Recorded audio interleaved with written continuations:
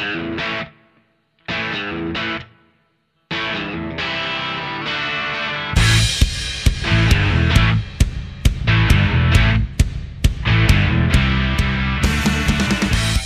on, everyone. You're listening to Free Kick, the AFLW Fantasy Podcast.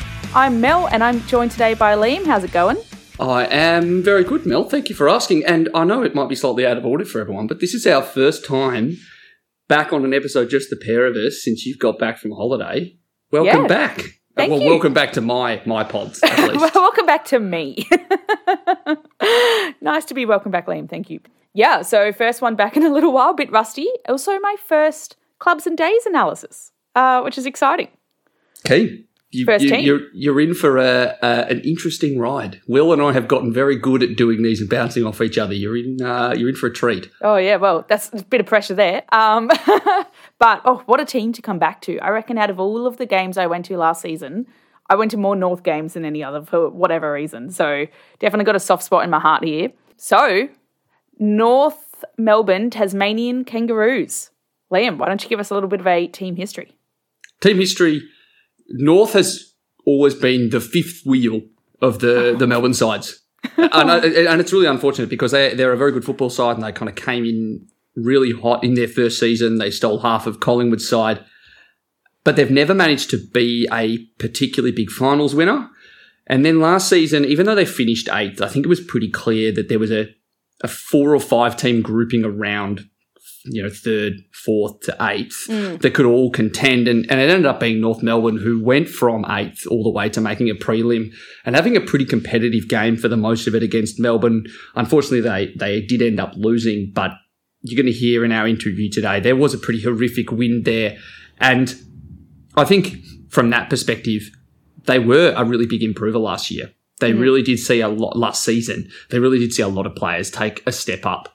In terms of their major ins, I think the biggest one to talk about is Kate Shearlaw, who came across from St Kilda, moving across and joining her long-term partner, Emma Carney, on the team. And then they've also added just a couple of defenders to bolster a backline to replace Brooke Brown. So they've added in Lulu Puller and Alice Burke, amongst a couple of others, and some additional draftees. You heard us talk to, Ruby Tripodi. That's the name. They also had a pretty decent-sized draft group. Obviously, the big out I just mentioned is Brooke Brown moving across to Essendon, who took a huge leap forward in Season 6 after playing as a ruck. She transitioned down to defence and was their best intercept defender for 2 years in a row and really did make up for the loss of Jess Duffin. I think that was a really big loss for them this year and a hole they're definitely going to need to fill. Yeah, absolutely. So you kind of alluded to our interview. Before we start talking through the 5 most fantasy relevant players, I mean, number 1 is our interviewee, Ash Riddell. So let's just throw straight over to that. Yeah, for sure. Will and I had a great chat about a month ago, and I'm really keen for everyone else to hear it. G'day everyone, and today we have very special guests, an absolute ball magnet from the Kangaroos. We have Ash Riddell with us. Ash, how are you going? I'm good, thanks, guys. Thanks for having me on board. Absolute pleasure to have you here. You're a fantasy superstar and a garden midfielder to boot, so we're always excited to have players on. No, it's good. Hopefully I can boost some team scores in the fantasy and hopefully I don't have too many poor games that people are angry at me. Well, we were having a bit of a chat before about some of your statistics, and we found out that of your 43 games, you've had 15 or more touches in 41 of them, which is pretty rare form, I think. So I don't think there's going to be too many disappointed with you. I'm glad. I try to keep somewhat consistent, so I'll take that. Well, speaking of consistent, pre-season started and you've once again taken out the 1.5K time trial, as apparently you do every season. How are you personally feeling heading into the new season, and what are you looking to improve on in your own game? Feeling really good. I'm pretty lucky that normally Erica O'Shea normally gets me. She's one of our Irish players, and luckily she's not back from Ireland just yet to beat me in the 1.5K, so I'll take it. But the body's feeling really, really good. It's a little bit strange that we had obviously such a long off season comparatively to last season, where it was sort of one season after the other. So sort of gave me a fair bit of time to not only sort of relax, but also really, really focus and hone in on my fitness and get that little bit fitter and quicker, hopefully. It's been an exciting off season. So I'm feeling pretty fit and strong, and no niggles thus far. Touch wood. So hopefully raring to go come round one. I can imagine as well. It's made a lot easier by having a full off season this time and a season start date at the very least, compared to the last couple of seasons where it's been, oh, by the way, you're going to play in the middle of summer, in the middle of COVID. Oh, and you've now got a 2-month break, and you've got to organise a CBA in the interim. Oh, absolutely. I think it's nice at least we know the weekend of round one and sort of knew our pre-season rough times pretty early on. It just makes it a little bit easier with, I guess, more so organising your own life and work externally more than anything. So at least we've had a goal inside, and we're set to go. You're in a position here where I would say, at least from the outside, North will be frustrated with the end of last year and that game against North Melbourne. What was the kind of message coming from the club out of that game and about last year?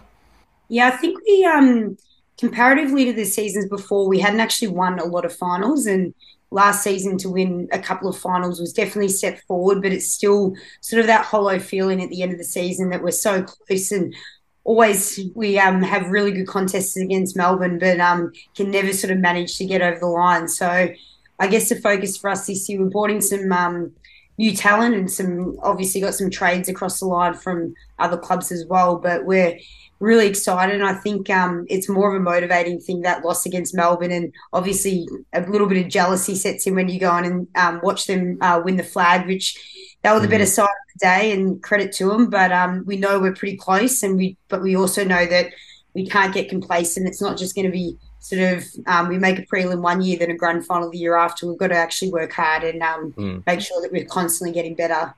I think one of the interesting things about North season last season was that compared to a few other seasons, you actually finished a bit lower on the ladder. You sort of almost scraped into finals, finishing 8th, and then did have that magnificent run in the finals. So I guess the competition is becoming a bit more even, a bit more competitive. Has there been any sort of talk about any major tweaks that you'll need to go through this season to stay competitive, not just push forward? Yeah, I think it was interesting. Like, although we sort of finished 8th last year, we never felt like we were an 8th place side. We always thought that we were a top 4 side, and we had a really tough run with our fixture. I think we played every single team in the top 9, obviously aside from ourselves. So we knew that would actually put us in pretty good stead going into finals. So we weren't so, I guess, concerned about finishing 8th. We knew that we could sort of compete with the top teams, but obviously we didn't get it done when it sort of mattered towards the pointy end of the season. But I think coming out of that Melbourne game, the biggest learning curve was for us. Obviously it was such a massive wind that day, and we probably didn't change enough sort of mid-quarter. We sort of probably waited a little bit for the coaches at quarter time to tell us sort of what to do. So I think our growth as a group is taking a little bit more ownership, sort of mid-game, being able to change things, trust our leaders, that we know how to execute the game plan, and we know the game plan very well. So sort of not waiting around to, I guess, change things at quarter time, knowing that we have a really strong understanding of where we need to go, and the little changes that we can make on game day, mid-game, will help us go forward a little bit more. Yeah, and obviously that's the pain of losing a final, is you get all of the off-season to kind of think about the small things that you did and didn't do during the game. One point that you mentioned in that, which I really wanted to hit on, was the idea that, there are obviously leaders who can make those calls.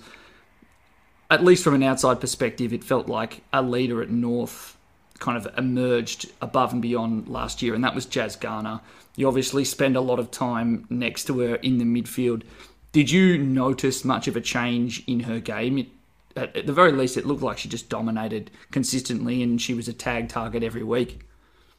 Yeah, she's a remarkable player. I love playing alongside her. She's one of my best mates, so it makes it a lot easier on the football field as well, that we get to run around and sort of workshop things, what's going right, what's going wrong on the field together. But I think, to be honest, we've always known how talented she is, and I know she had, I think she won the Coaches Association Award in 2020 when sort of COVID struck, and we've always known how talented, but it's probably a little bit difficult playing sometimes for North Melbourne, a smaller club that She might not always get the recognition and accolades that when you do play for one of those big Melbourne clubs that you get. So I know internally we've always rated her so highly, and I think probably the biggest difference for her game was getting another level of fitness to be able to sort of go through that midfield full time. And I know even we did our 1.5K, sort of 3-4 weeks ago, and she's already wiped off 10, 15 seconds off that time again. Wow. So Amazing. she's going to be looking a lot fitter again. So we're really excited what she can bring. And she's obviously so diverse. She can, she's so strong aerially, but also around the contest as well, and clearance work is second to none. So I'm excited to see how she goes again this year, because she's fitter and stronger again.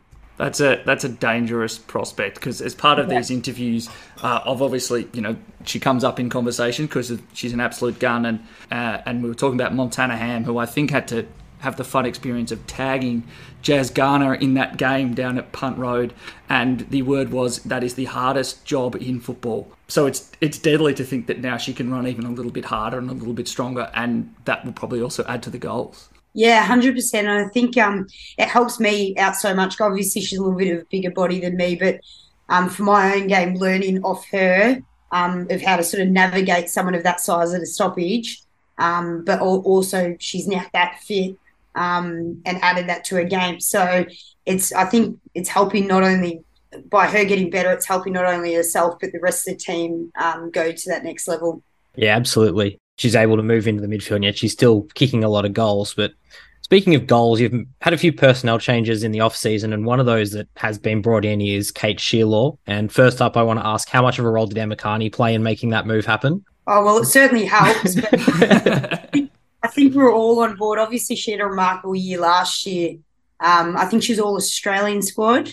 Yes, she was. Didn't quite get in by the end, but I think she's another one that's, for a tall girl, she's super fit. Like, she challenges us mids in her fitness with all her GPS data. So I think even just the standards that she brings at training, obviously being a little bit older, the knowledge that she can impart on some of the younger players as well. But I think she'll be really that linking player for us. Obviously playing as a sort of higher forward, and that link, sort of that get out of jail kick for us mids can go long to her, and she can crash the pack and bring it to ground. So we're excited to see what she can bring this season. And obviously it's not as if North was in a position without having many great marking targets up front. Yeah. Talia Randall has really come on leaps and bounds in the last 18 months as a permanent forward.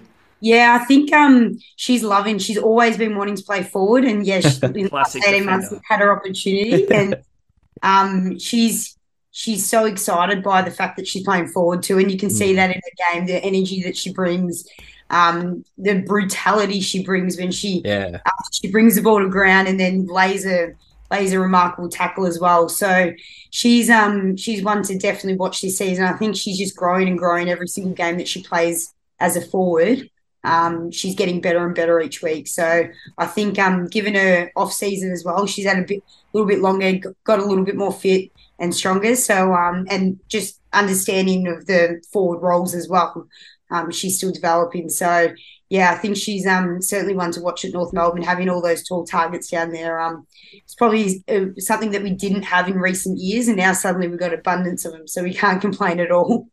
Yeah, throw Emma King in there, and that's a pretty tall, intimidating forward line for any defence. Yeah, absolutely. Absolutely. We love it. So that would be good. One of the things that I know Liam's very interested in for a fantasy side of things is the concept of points per minute, which is basically players who score lots of points per minute are very, very valuable. And you have some of the best points per minute in the competition. And one of the things that is quite interesting is you actually spend a fair amount of time on the bench during games. And we're wondering if you could actually give us some insight into that and how that, helps or affects your game. Yeah, I think, to be honest, probably last season, just given the rotation that was sort of rolling through, we didn't probably expose too many girls through the midfield. So it was just sort of how it worked. And there was a few games where it was a few of us were sort of stuck on the bench, and in AFLW, it's really hard sometimes to actually get a rotation. I think nearly in the Melbourne game, I was off for nearly a whole quarter just because the wind was going one way, and it was really tricky to rotate. You didn't want to sort of compromise the defence to be able to get someone on. So it's not sometimes deliberate, but we try and, I guess, depending on sort of the player, and their capabilities athletically. Some might actually play better when they're not on as much because they sort of more explosive and powerful. I'm not overly explosive or powerful. But I'd like to think that when I am on, I do have the physical, I guess, capabilities to sort of work from contest to contest a little bit better than others. So if I can use my endurance to my strength, I guess that's probably where I is the strength in my game. So and I guess I guess that was just one of the things that surprised us about it, because we knew you were a real, endurance athlete, able to get from contest to contest. So we thought, get her back on. We needed to score more points. Yeah, I guess sometimes I think it's just the way some games work with, depending on what side of the bench is, the balls get stuck. It's just there was a few games where I was caught on the rough end of it, but that's all right as long as this team's doing well. We can cop that.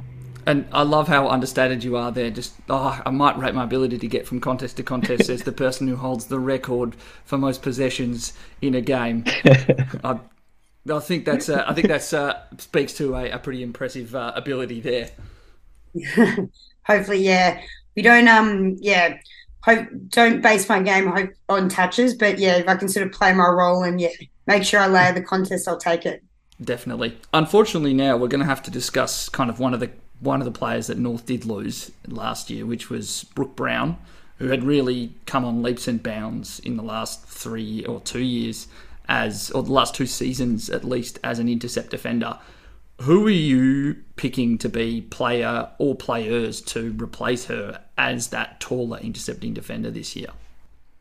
Yeah, obviously she was probably one of our most improved players last year. So we were super, shattered to lose her. But we've actually brought in a fair few defenders. So we've got Eliza Shannon at training that's come from Hawthorn, and she's sort of playing that role a little bit at the minute. But then we've also got Lulu Puller, who came from Brisbane, that can play that similar sort of role as well. So we're really lucky. We've actually got an abundance of defenders at the minute, whereas probably last year we wouldn't have said that.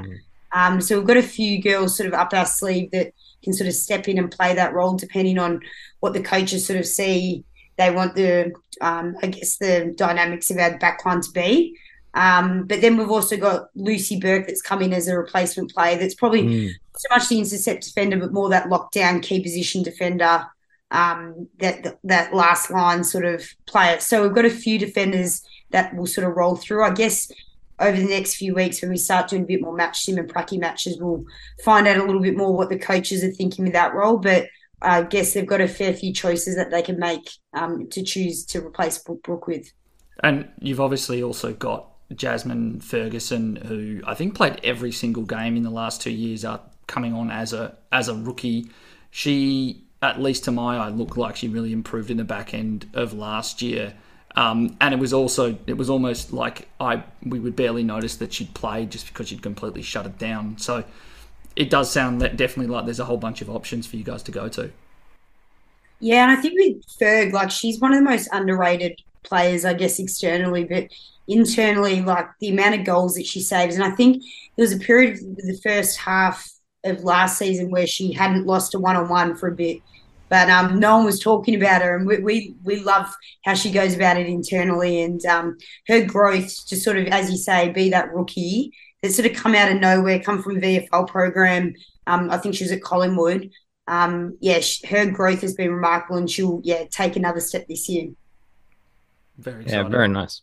Yeah, and moving a bit further up the field, two of the players that Liam and I have been particularly interested in hearing a bit about have been the two wingers in Tess Craven and Amy Smith, who both also had big years last year, coming on really well. Can you give us a bit of insight into how they're developing and what they will offer the team next season? Yeah, particularly Tess. She's had a big off-season. She's been this is probably her first proper real off-season, given she sort of started last year, that it was a quick turnaround. So she's been able to build a really, really strong fitness base, and she's a lovely kick of the football. She's one of our best kicks in the team. So we're hoping to utilise that a little bit more this year and sort of get her out in space, coming off the wing and maybe a little bit off the halfback flank as well. And then Amy Smith, it was probably a breakout year last year, where she was sort of consistently in the team, and her tackling pressure and just her body to come occasionally inside in the midfield and play that tagging role when needed as well. Just her adaptability is something that we really value at North. So she's another one that I think her understanding of the game, because she was a sort of the cross-coder, although her dad did play, she's relatively still new to football. And I think, her growth has been outstanding over the last few years, but I think, she's really valuable in sort of our midfield line group, and she'll take another step this year. Yeah, and you talk about her tackling pressure. She had that. You guys had that slightly different scoreline in that Geelong final. I think I saw a stat going around that it might have been the most tackles ever in a game for a player named on the wing, because she had 17. I think that speaks to a pretty decent breakout. Yeah, for sure. Her and Jenna Bruton are always our sort of highest pressure players. And they're just, like, particularly Amy, like, always willing to just play her role. So she's not concerned. That wing role can often be, I guess, depending on which side you are, and you can sometimes not get rewarded a lot of the time. And she's just so happy to play a role, whether that means getting 2 touches, 20 touches a game. We just always know what she's going to give each week, and she's so consistent because of that. Yeah, fantastic. So one of the questions we love asking, and this is going to probably be a nice way to wrap it up, is, and we've kind of touched on a few of the players who may be the answer to this question, but who are you most excited for coming into this new season, and who do you reckon is really set for a big 2023 Season 8? Oh, good question. I think perhaps Bella Eddy. She we moved her to the forward line last year, sort of couple rounds in, and she's one of the smartest players we've got in our team, and she's also really good by foot. So I think her understanding of that high forward role is improving, and she's just a footy nuffy. Like, she absolutely loves watching footy, going to footy. So she's really eager, and she's always out doing extras and doing the little things. So I think she's one that, now that she's sort of had a full preseason in that forward role, she'll really relish that opportunity. And now she's sort of surrounded by some really good leaders down there, and we've got Kate Sheila down there that will assist with that too. So I think she's one to certainly watch. Yeah, fantastic. And for the record, we had Emma Carney on last season, and she said Vicky Wall was her pick. So clearly the high half forwards are a really good spot to develop down at North. Yeah, definitely. I think that's been probably, in recent times, our forward line has improved dramatically. It's been exciting to watch them grow and sort of work together and, see what they can come up with. So, yeah, I guess the forwards are doing their job, which is amazing. Helps us out. Beautiful. Well, we might wrap it up there. Ash Riddell, thank you so much for coming on. Really, really appreciate your time. Not a problem, guys. Thanks for having me. Cheers. Cheers. That was an awesome interview. I'm so sad I wasn't there for that, but you and Will sound like you had a great time chatting to Ash Riddell, one of, like, the most amazing midfielders and elite from North. Oh, how good. And a lovely person to chat to. Interesting to chat to. Had that fantasy lens she talked about in the pre-interview, the fact she'd played Supercoach, so had an awareness of the types of questions we were asking, and was also just appreciative that, you know, the pod and people that are playing fantasy are helping to grow the game. So lovely person and an elite fantasy scorer. Yeah, it's always good to hear Rex when they kind of know in the back of their mind what, like, because you're going to be an amazing footballer. It doesn't quite convert to fantasy, but when you've got that appreciation, it just makes for a great interview for our pod. Life is just so much easier. So, given that we know she's your number one in the 1 to 5s, give us the reasons why. Number one reason, we've seen her do it before. She has been a 99 averaging midfielder, and it was only in season 6. In that season, she was the 4th highest averaging midfielder, very close to Anne Hatchard and Ebony Marinoff, and also behind Turbo Bowers. I think she has the capacity to do it again. And when you play fantasy sports like this, you don't necessarily take too many stabs on players you've never seen score at the level that would make them value before, and Ashrell's done it before. She saw a 13-point drop last season from 99 back down to 86. I think she has the potential to go back up. So when you say that, why did she drop? And how do you have so much confidence she can do it again? I have confidence because, firstly, I think she is a key midfielder who can benefit from the longer quarters, given her endurance base. Number one, she is clearly an elite runner. We talked about it in the interview. She wins the 1.5K time trial if Erica O'Shea is not there. Yep. And Erica O'Shea's a winger. She's everywhere. She is absolutely everywhere. She has always been a high points per minute player. She saw a little bit of a dip in season 7 in her time on ground, from 89 back down to the low 80%. I think it's possible she may have been carrying an injury. Irrespective, I think she's still someone who's in the prime of their career, who has the elite endurance base to take her points per minute back up. She falls into this amazing bucket that we love to see, the underpriced primos. I mean, if she was literally top 4, she was an elite midfielder in season 6. If she can get back up there, not even necessarily to 4, but just, top 10 midfielders after coming in at such a decently priced position, that's the opposite of what what everyone suffered through, especially Will holding her all season in season 7, where you lose that 13%,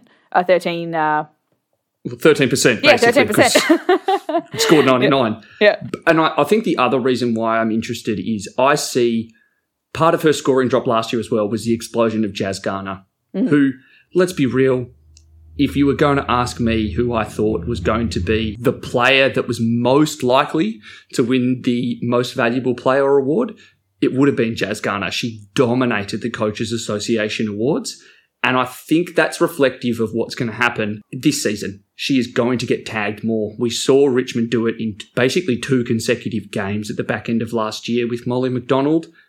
I see Jazz Garner as the number 1 tag target for any side playing North.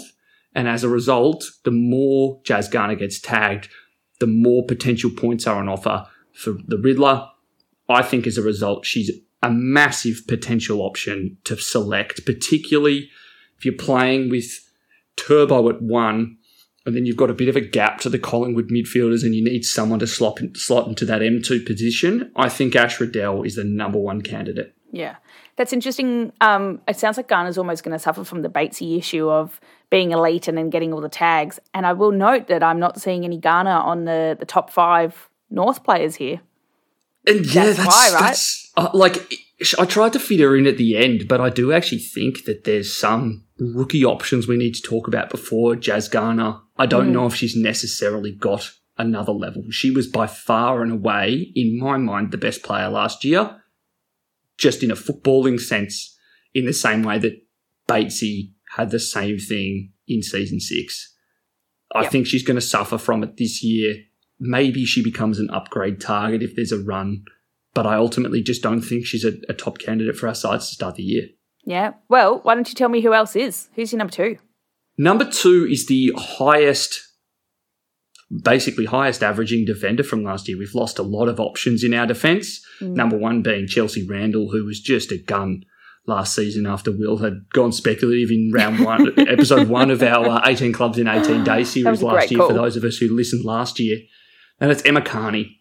She's going to come in priced at 65, which is 5 points higher than any other defender. And I think we talked about it up the top, which is to say Brooke Brown is gone. They're going to need another marshal in defence, and she takes the majority of the kickouts as well. I think there's very much a world where you can say Emma Carney is going to be the most consistent defender throughout the year. Now, do I think I'm particularly high on her, or am I necessarily going to start with her? I think there are reasons you could be sceptical that she'll be able to continue at that 65-point average. And I think part of it goes to the sheer number of options that Ash mentioned as coming through that defence. I think it could be particularly unsettled. And I also just think that she's one of the oldest players in the comp. She's dropped her fantasy average every year for the last 2 years. Basically, last 3 seasons, her fantasy average has dropped. I think that makes her somewhat risky. Yeah, I've got to say, I had Carney last season, and as I mentioned, I went to a lot of North games, and you could really see her kind of hovering around a 50, taking that leadership position, kind of like giving some advice and whatnot, which was awesome for North, but not so great for having someone in your fantasy side, because she was around the ball, but not really getting a lot of those points, kind of opting out rather. And like you say, age, whatnot might be coming into it. I do think it's interesting that she's your number 2. I think that the main thing that she offers that other defenders will really struggle with is consistency. That's if true. she's having a quiet game, she is the captain and she throws herself in the midfield. I'm looking specifically at the game against Sydney where she had nothing to do in defence. I reckon she was bored and she just went, yep, I'm going in for CBAs to start the fourth quarter. Yep. And I think that's a reason to be positive on EK. I think that she just is a leader and wants to be around the ball. I think she has that consistency to her game. So if you're looking to anchor your D1, Yep. I think Emma Carney offers a consistency that we don't see from other players. You look at the kind of changeability of someone like Eilish Sheeran last season. She went big score, low score, big score, low score, big score, low score. It could have been really tough. There's every reason to believe she could have gone bad scores 2 weeks in a row. We didn't see that from Carney. That's true. That's true. I mean, I definitely think looking at where the top 5 defenders are sitting at the moment before the season starts, she's not going to be number 1 by mid-season. There's definitely going to be some shuffling there, but consistency is a big part of this when you've only got 3 trades. If you don't need to worry about your D1, easy. Exactly. Nice. Okay. Your number 3, I think there's going to be a bit of a recurring trend in some of these episodes where we just talk about how positioning of players in the games leads to fantasy opportunity. Yes. Here's a key culprit as well. Yeah. Tess Craven was someone that Ash mentioned as potentially transitioning to halfback. Now, if you're playing Moreira's Magic Fantasy, she is a midfielder at an awkward price when we have Tiana Smith, Georgia Nanscorn, the two Collingwood girls, and you've got Laura Gardner as well. Did you just list I feel like that's your midfield. No, legit, but I'm also... Like, you remember how confident Jono was last season on Abby Mackay? Yeah. I have so much confidence about so many of those players. Yeah. The only one I might fade, and I'm not even fading Ty Smith, I'm fading Nick Del Santo. I don't trust him as a coach. Let's be perfectly frank. I don't trust him as a fantasy coach. Let's put it that way. Oh, because that's his job to be a fantasy coach. No, we're a fantasy podcast. Come on, get with the program. You can't be away for that long. I think Tess Craven, though, in the official AFLW game is a fascinating option because she is a forward priced at 35. Now, why do I think that's important? We heard Ash talk about the fact that she's a beautiful kick. They want to get the ball in her hands more, and she's coming off a preseason. If you've watched North play before, Tess Craven could often get left out on a wing and struggle to impact the game. But if she did get the ball, she's a beautiful user of the football. And if there was someone that you were going to make a link in the chain and get the ball more to, it's Tess. And at that price, it's value. I don't think she's going to average 35 this year. I think she could average 50 to 55. And that's a decent amount of upside if you're looking for an F4. If you're going to run an Izzy Huntington, who we've talked about, who's a basement player. We're going to talk about Sinead Davison when we talk about West Coast. If you were looking for that F4, I think Tess Craven is a fascinating option given how lowly she's going to be priced. And we love the idea of players who are forwards in a fantasy game but play as defenders and halfbacks because that's where you can get a lot of scoring. Yeah, absolutely. I don't really have anything else to add. That sounds good to me. I'm sold. It's just like one of those ones where the value proposition is pretty simple. Now, obviously, she's going to be a preseason watch. I want to see that time off halfback, and if I don't see it, I might fade her. I don't think she's priced highly enough that she'll burn me if I don't pick her to start the year. But currently, she's in my side at F4. Yeah, nice.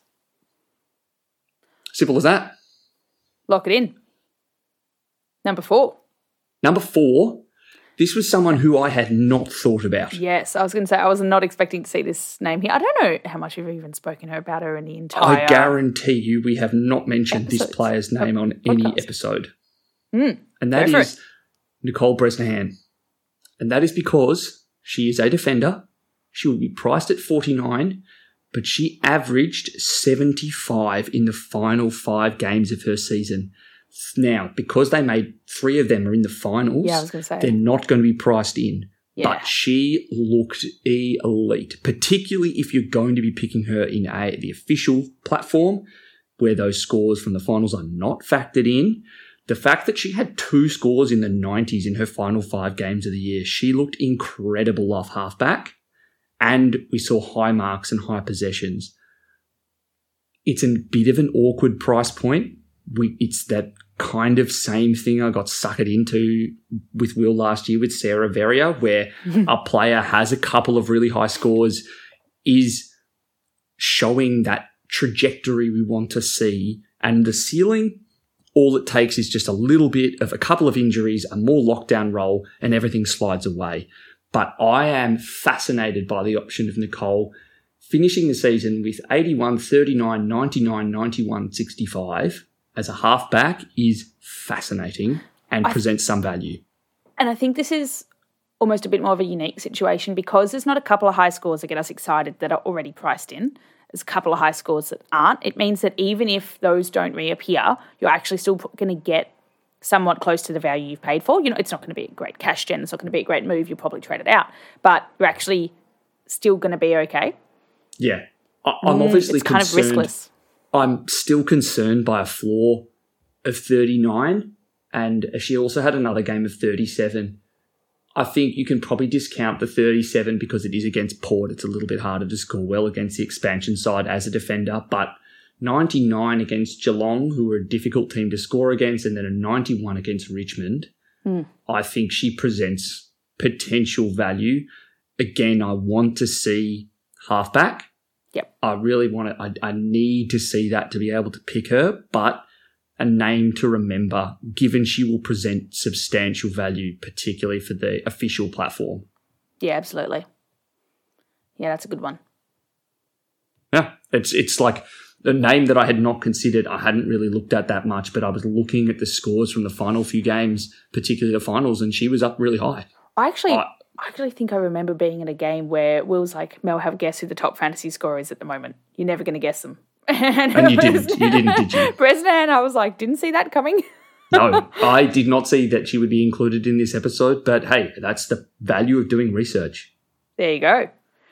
And look, I'm actually surprised by your number 5 as well. And I don't know if I'd put this down to the fact that I've not had my head in this for a little while or if research is key here, but talk me through Hannah Bowie.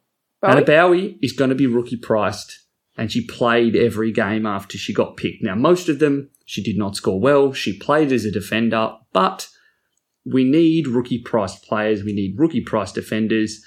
We've not heard that many stories throughout this season of rookie priced players who are going to start round 1, and we saw Hannah Bowie play through the finals. I think that's enough. She played as a midfielder in the Collingwood VFLW side and then got picked up very, very, very late in the preseason and added to the list at North Melbourne. Just a name to remember. She's going to be basement priced. She'll be a defender. We don't have many options. As much as I would love to put Jazz Garner there, I just think you've got to put rookie price players. I think we know who Jazz Garner is. We probably haven't thought about Hannah Bowie. In the official game, she's listed as a midfielder. Yeah, okay, that's fair enough. It probably makes it... okay. That's a tad frustrating. In the Moreira's Magic one, she's the defender because she played in the back pocket. I think in that respect, she probably presents some more value for Moreira's Magic platform, maybe slightly less so for the official platform. But if she's not picked round 1 and comes in later in the year, she's a downgrade target. We know she has fantasy scoring pedigree in the VFLW. I think she averaged 85 to 90 in her final season, and that was what propelled her to getting picked by North Melbourne. So that's why I've got her listed here. Yeah, no, that's awesome. And we are going to run into these situations where the positioning of a player makes it more or less attractive in a different game. I think this is very much a great take for MM. But yeah, just noting officially midfielder, but one to watch. Definitely. One to watch in the preseason too. Oh yeah, that's what I mean. Yeah. Yeah, nice. Okay. And now you get to do... now, we're not recording these episodes in order, which means that this is actually Mel's first chance to do the host special. So this is the Mel special. Mel, who have you picked? I'm very excited for this because it gives me free rein to just pick someone random and see if it takes, which is my favourite thing to do. So, however, I'm not going quite so random. So for my special pick, very excited, I have somewhat just chosen the player that I heard about in the Ash Riddell interview because That's a good call. Ash knows I her was stuff. actually quite excited by this. I mean, I do love to hear who our interviewees pick because often they're onto something. And like you said before, you've got Riddell who is kind of fantasy aware. So she's picked a player and I was like, I've never really looked into Bella Eddie. I'm so good with names. So I was like, let's go have a look at this. We've got here a forward who's priced at 35. And just looking down North's list, she is the 8th highest ranked forward. So she's somewhat down there. But if you have a look at who else there is, I know we've got Kate Shearlaw in as a elite forward. And a big in impact and height. Yes. But we also have Vicky Wall as the 3rd highest averaging points forward for North, who we know is unfortunately not going to be playing. I had really been hoping we wouldn't have to discuss Vicky Wall, to be honest, because I'm a bit heartbroken. She is such a great player to watch. Yeah, I mean, I'm absolutely devastated. I think I read a total of 5 articles from Australia while I was overseas, one of them being that Vicky Wall is no longer coming to play for North in season 8. Depressing. And I mean, very exciting, rugby, Olympics, Gaelic, all of that. But devastating because even when Will and I were talking to Mike Crane about the Irish recruits, we were so excited for Vicky to finish her Gaelic season so that we could maybe have a chat to her. But no. Anyway, with a late absence of Vicky Wall means there's a little bit, of shuffling maybe to do there. Potential bump for Craven, as you mentioned, but also potential bump for Bella Eddie. Also, just looking at her fantasy scoring trajectory, since she got moved out of the wing, her ability to score fantasy points has just gone up and up. She's got a really high score in the finals that didn't get baked into her current price stat. Similarly, that you were saying with Bresnahan. Yes, that's right. Already forgotten. So both those together and a rec from Ash Riddell and another successful rec for a high half forward. I was like, maybe there's something here. So look, it's sometimes I throw out some names that are kind of out there. This feels kind of out there from even me because I hadn't really paid any attention to her prior to hearing her name in the interview. But I've done a little bit of research and I'm convinced. I'm convinced that she is a name that you should be paying attention to come this season. That is, and I think that hits the right note. It's is a name you should be paying attention to. That is the middle of the road. Like, she's higher up my watch list. Is she in my side? Starting side? No. Is she going to be one of my first trading targets? Probably also no. But is she a name that I now know about? Will you watch her in the preseason? Will I watch her? Of course. I'll watch everyone in the preseason. But it's a name that you now know you need to look for in the scoring. I think that's the important thing. And, I agree. I think an interesting option, we're always looking for forwards and defenders who can improve. She's higher on my watch list now than she ever was last season. I think that's a great place to start with your first special back. Thank you. This is the support that I need. There you go. First episode back with Liam in the North Melbourne den. Oh, yeah, that was a good one. I'm very excited to watch these guys play. Okay, well, that was another Clubs in Days review for North Melbourne over here. Next up, you get Liam and I again, swapped positions though, as we go through Port Adelaide Power. If you want to follow along with us, we are on Instagram and Twitter as FreeKickWPod. Liam, where can we find you? You can find me extolling the benefits of George and Anscorn on Twitter at Liam AFLW Fantasy. And I am... back on Twitter again. I'm back on Twitter again, yes, and I am remembering my handle. I believe it is... I'm LD. Yes, thank you. I'm LD on Twitter and Instagram, so go check us out. Thank you, Liam. Thank you, Mel, and hopefully everyone enjoys the next episode. See you then. Bye. Bye.